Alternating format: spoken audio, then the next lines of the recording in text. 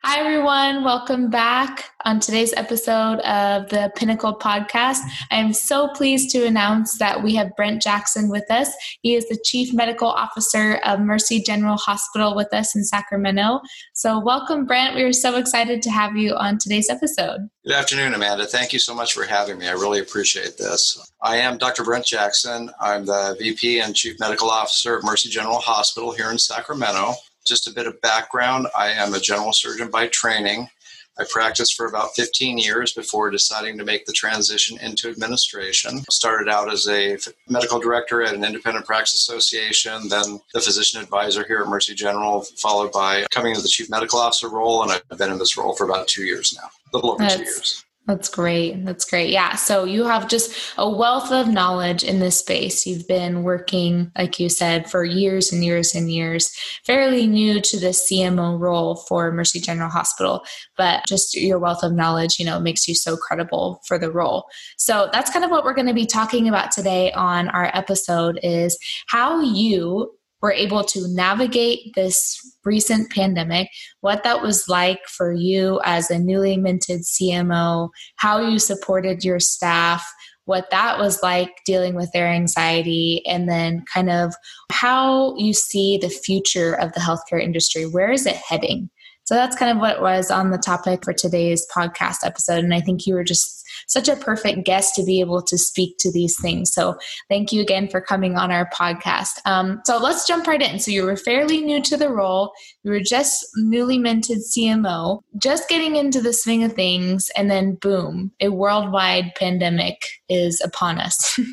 So how did you handle that? What was that like? So I'll share with you that when I first stepped into the CMO role about a year prior to the pandemic, it was a fairly steep learning curve to begin with. And just as I think I'm seeing the top of the learning curve, here comes a pandemic. And not a pandemic like H1N1, but something that is something that's more on par of like the Spanish flu of 1918. Something people die from, a lot of them, and spreads fast. I had to learn an entirely new skill set with no playbook, and like every CMO across the country had to do. And I would walk into the doctor's lounge, and the news would be on TV. Northern Italy or New York would be shown being overrun.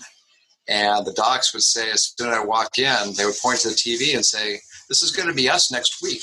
What are we doing to prepare for this?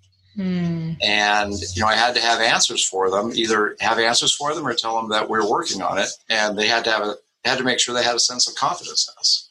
Oh my gosh. I could only imagine the fear, circulating around. I remember too, when it first hit, it was so new, so scary that, it was going to be, like you said, upon us very, very soon. And how do you prepare for something like that, especially leading such a huge staff? So what was that like? How did you prepare your staff for this, oncoming pandemic? So what we really need to do is prepare the hospital. And then once we prepared the hospital, then we could prepare the staff. They weren't going to be prepared unless we were prepared, if that makes sense. So our leadership team established our hospital incident command center. We set up dedicated COVID units in the hospital, both for general acute care and for ICU care. We came up with a surge plan in the event we did get hit with a large number of patients. We looked at items in shortage like PPE and triaged them across the house so as to mitigate the greatest risk with a short supply. I'm sure you heard PPE was in very short supply across the country in the beginning of this. And we did our best to procure more. But more importantly, we involved physicians and staff in these decisions to ensure some ownership and buy-in. Very interesting. Yeah. So you guys kind of formulated a game plan as quickly as you can.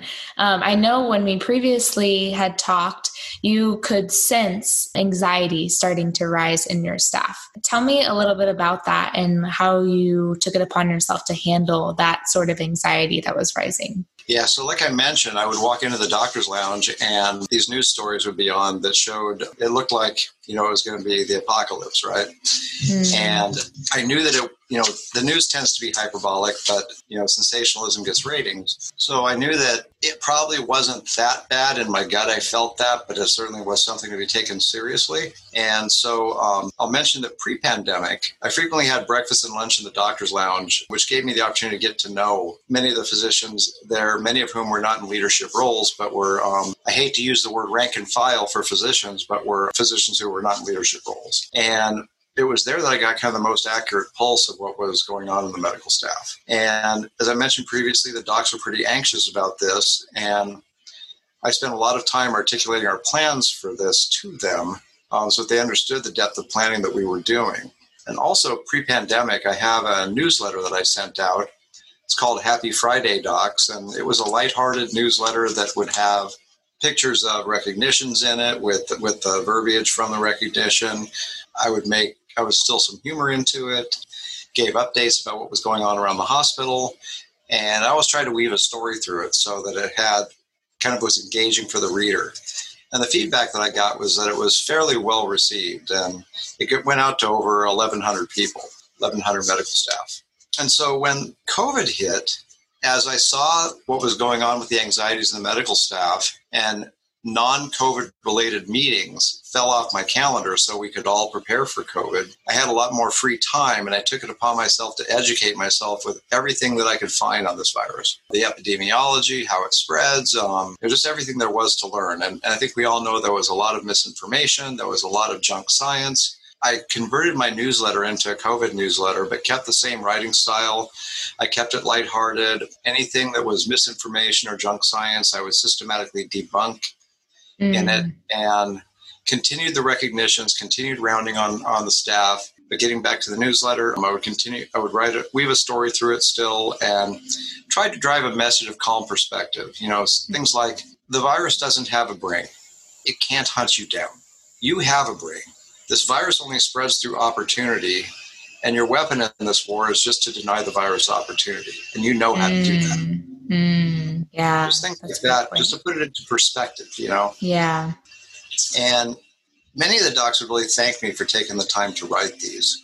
And what I'd really like to say about this is it helped me develop and strengthen the relationships I have with the medical staff. And it really speaks to relationship building as a fundamental element to effective leadership. There was an article in Harvard Business Review that looked at the 3 elements of trust, which they broke down as relationships, expertise, and consistency. And they looked to see which of these is most important in instilling trust, engendering trust that others have in their leaders. And what they found was relationships were the most important. Someone could have no expertise or consistency, but if they had relationships, they would be in the 60th percentile for trust. Wow. And if someone had all 3, they were usually in the 80th plus percentile. So obviously the goal is to have all 3, but I bring this up because one can't lead if one can't be trusted. Yeah. Yep. And people have to know you have their backs. Otherwise they're going to look out for their own perceived self-interest and not for the greater good. And then it becomes herding cats. Yeah. And with all that said, developing those critical relationships with our medical staff, either pre-pandemic in person or during the pandemic with my newsletter, gave me the trust I needed to effectively drive down the anxiety of the collective medical staff and help forge our alliance in the battle against COVID-19. I think this is just so fantastic, that you recognize this anxiety that was increasing in your staff and that you started forming relationships with them, and that you recognize that was just as important as preparing your hospital for the technical side of things, the onset of incoming patients, like you said, the lack of medical supplies, but you were also watching out for your own staff. And I just think it's so unique for a CMO to be able to be sitting in the physician's lounge with other doctors and nurses, and just hearing from their perspective, I think really sets you apart and puts you in a place where you are very respected now, because you had your people's best interests in mind through this pandemic, which I think is fantastic. And just the fact that like you said, you added humor in with your newsletter, it's just such a unique opportunity to connect with your staff in the face of such adversity. So I love that story. I'm so glad that you were able to share that with us. So how did you see COVID really affect your hospital and the community there in Sacramento? So we got lucky in many senses. We were never overrun like Northern Italy, New York, or even more recently, Southern California. our first surge was more like a speed bump. And our strategies for mitigating risk, kind of seemed sound. They were kind of a little bit of a stress test. And then when a much larger summer surge came, it was just business as usual. Some minor cracks exposed themselves, but we were able to patch those fairly easily. And then when the even larger winter surge came, it was a non-issue. We weathered it well. We continued all our normal operations, with the COVID precautions in place. We never had to cut back on elective surgeries once we started ramping them back up last year. And overall, our community has been pretty good about masking, distancing, and getting the vaccine when it became available. So all that helped as well. And I would like to, kind of a source of pride, our goal was to make the hospital safer than a trip to the grocery store. Mm. And we only had one documented case of patient to staff transmission of COVID during this whole pandemic. Wow. That's incredible. That is a great statistic to be very proud of. That's awesome. Very, very cool. So it wasn't too bad in your kind of area, but like you said, your staff was prepared. Their anxiety was under control and they were able to handle it well once the insurge kind of was upon you in summer. What about your processes and your management style? Throughout this pandemic, did your process ever change or your management style? What did you kind of learn from this pandemic? So as a surgeon, I didn't recognize it at the time when I was practicing, but surgeons are leaders in the operating room. We are the captain of the ship and the buck stops with us. And surgeons in general, and I'll just say that in general, there are exceptions, tend to have a more directive leadership style. Do this, do that, don't do this, don't do that. And that leadership style does not translate to a role like chief medical officer. This role really requires more of a servant leadership approach. And that was something I had to learn early on as part of the learning curve. And in the pandemic, it really drove home to me the power that is in servant leadership.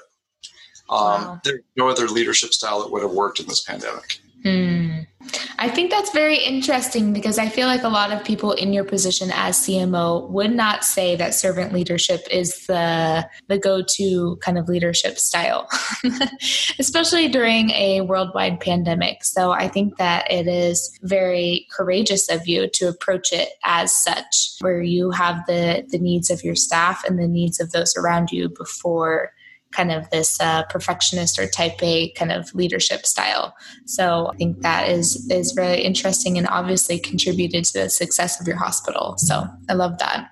Kind of now that we're getting past this wave of the pandemic, things are starting to slowly decrease in numbers. Things are starting to get back to normal a little bit. What channels of healthcare do you see increasing post-COVID-19? So it's a good question. And I think the pandemic really accelerated the development and adoption of telehealth and other digital modalities. I also really hope that there's a renewed emphasis on preventative medicine. We saw risk factors emerge for poor outcomes if one was infected with COVID-19. And those were obesity, diabetes mellitus, hypertension, heart disease, and many, if not most of these conditions are preventable. And digital home monitoring could really be deployed to better manage or even prevent these conditions. Exactly. We're seeing the same thing. I'm so glad that you said that because as my mountain mover, as we're providing virtual assistance for the healthcare space, we are seeing that sort of channel increase as well. Telehealth has just been exploding recently in the last few months. And I agree. We talk a lot to our physicians about just additional ways to increase the revenue stream. And I think remote patient monitoring is one of those as this virtual space kind of increases over the next few years, potentially. I think it's a great way for physicians to get in front of those patients who may not want to come into the doctor's office or who may be reluctant to go to the hospital or something like that, to be able to change their lives within their home setting, to be monitored by a personalized virtual assistant that's checking in on them, that's very relatable, that's making sure, they're doing all the things they need to be doing is fantastic. I think it's a great way for our physicians and those who are listening to, increase their revenue stream. So kind of touching on that, how do you think these new channels can be beneficial to our client base? I know I've talked to you. We have a lot of small private practices who hire virtual assistants so they can become more efficient. our VAs are handling a lot of the back-end admin tasks. So they can just focus on increasing their revenue and providing better patient care. That's really what our whole business model is about. So how do you think these new channels that are opening up can benefit kind of our smaller physician population? Yeah, so technologies such as digital receptionists could really decrease overhead and improve the financial viability of the practices. Some telehealth visits may be quicker, which would improve efficiency and patient throughput, minimizing also the need for office staff to man the waiting areas to call patients back, etc. And finally, insurance contracts have many population health metrics within their contracts to better manage chronic diseases like diabetes and hypertension. And digital home monitoring could aid in this and therefore lead to increased reimbursement via quality bonuses. Exactly. Yep. And a lot of our virtual assistants, there's a lot of CPT codes that don't require a physician to be able to monitor those patients. So it's a great way for our virtual assistants to get involved. So kind of wrapping up, where do you see the healthcare industry heading, and how would you say you could stay relevant in these changing times? That's a good question because things have changed rapidly and changes aren't permanent, but change is. There will obviously be more digitization simply because the technology is there. For example, the EHR has impeded the traditional delivery of care just because of the amount of work that it takes to enter all this information. This gives opportunity for any technology that can somewhat mitigate that impact on the physician workflow. And then AI and machine learning will also play an expanding role both in diagnostics, optimization, as well as population health. But we also have to be mindful of what data we use to allow these devices to learn. Otherwise, it'll be garbage in, garbage out. And we clearly don't want that. And finally, there's going to be a push for hospital-at-home programs. We're already kind of seeing this, and coupled with some of these home monitoring technologies, this is another opportunity for digitization. Yeah, I completely agree. Kind of last bonus question. I know this is not really something that we talked about, but just as your hospital kind of looks to the future, where are you guys looking personally as your own hospital? What are your hopes and dreams for your hospital and for your staff and for yourself as well in the next couple of years? So that's a good question too. And thank you for that. The pandemic's brought on a lot of challenges, and it's stressed the staff, it's stressed the medical staff, it's stressed our finances because we had to cease elective operations early last year. And our hospital, as well as I understand every hospital across the nation, is still trying to dig out of that financial hole. So we are fortunate that we're pretty much back at our baseline volume, at least our procedural volume. Some of our other inpatient volume and the ED volume in particular has been down. Is that volume coming back? We don't know. If not, then we're going to have to either find ways to replace that revenue or to improve efficiencies so that we can widen our margin a bit. But I think the most important thing is going to be taking care of our people going forward. Yeah. The docs and the nurses here have been very resilient, and we've taken a lot of effort to prevent burnout in them. And that's paid dividends because although they're weary of the pandemic, I read articles about nurses leaving the nursing field in droves just because they're just completely wiped out from this. Wherever we are nationwide, our job is not done once the pandemic is over. Our job as leaders. We are really going to have to provide wellness support for our employees and our physicians and APPs going forward, because some of this may have a delayed impact on them. And we need to find ways that we can get them to open up and let us support them. We need to know what their pain points are so we can provide specific support. And getting back to what I was talking about before about leadership is it all depends upon relationships and trust. Yes. Yep. I completely agree. Well, I just thank you so much, Brent, for being on our podcast today. I think you just have a wealth of knowledge in this space, having walked through it yourself. Just the fact that you're in that physician's lounge, you're getting to know your staff. You're so intentional about building relationships with them. You had just an amazing COVID experience in terms of being able to be prepared for the oncoming surge and also looking to the future as well. So I am so thankful that you were able to be on our podcast. And for any one of those who is listening, I hope you were able to find something encouraging out of this podcast and a little nugget for the future of healthcare. So thank you again, Brent, and I hope you have a great day. Amanda, thanks so much for having me. It's been a pleasure. Awesome.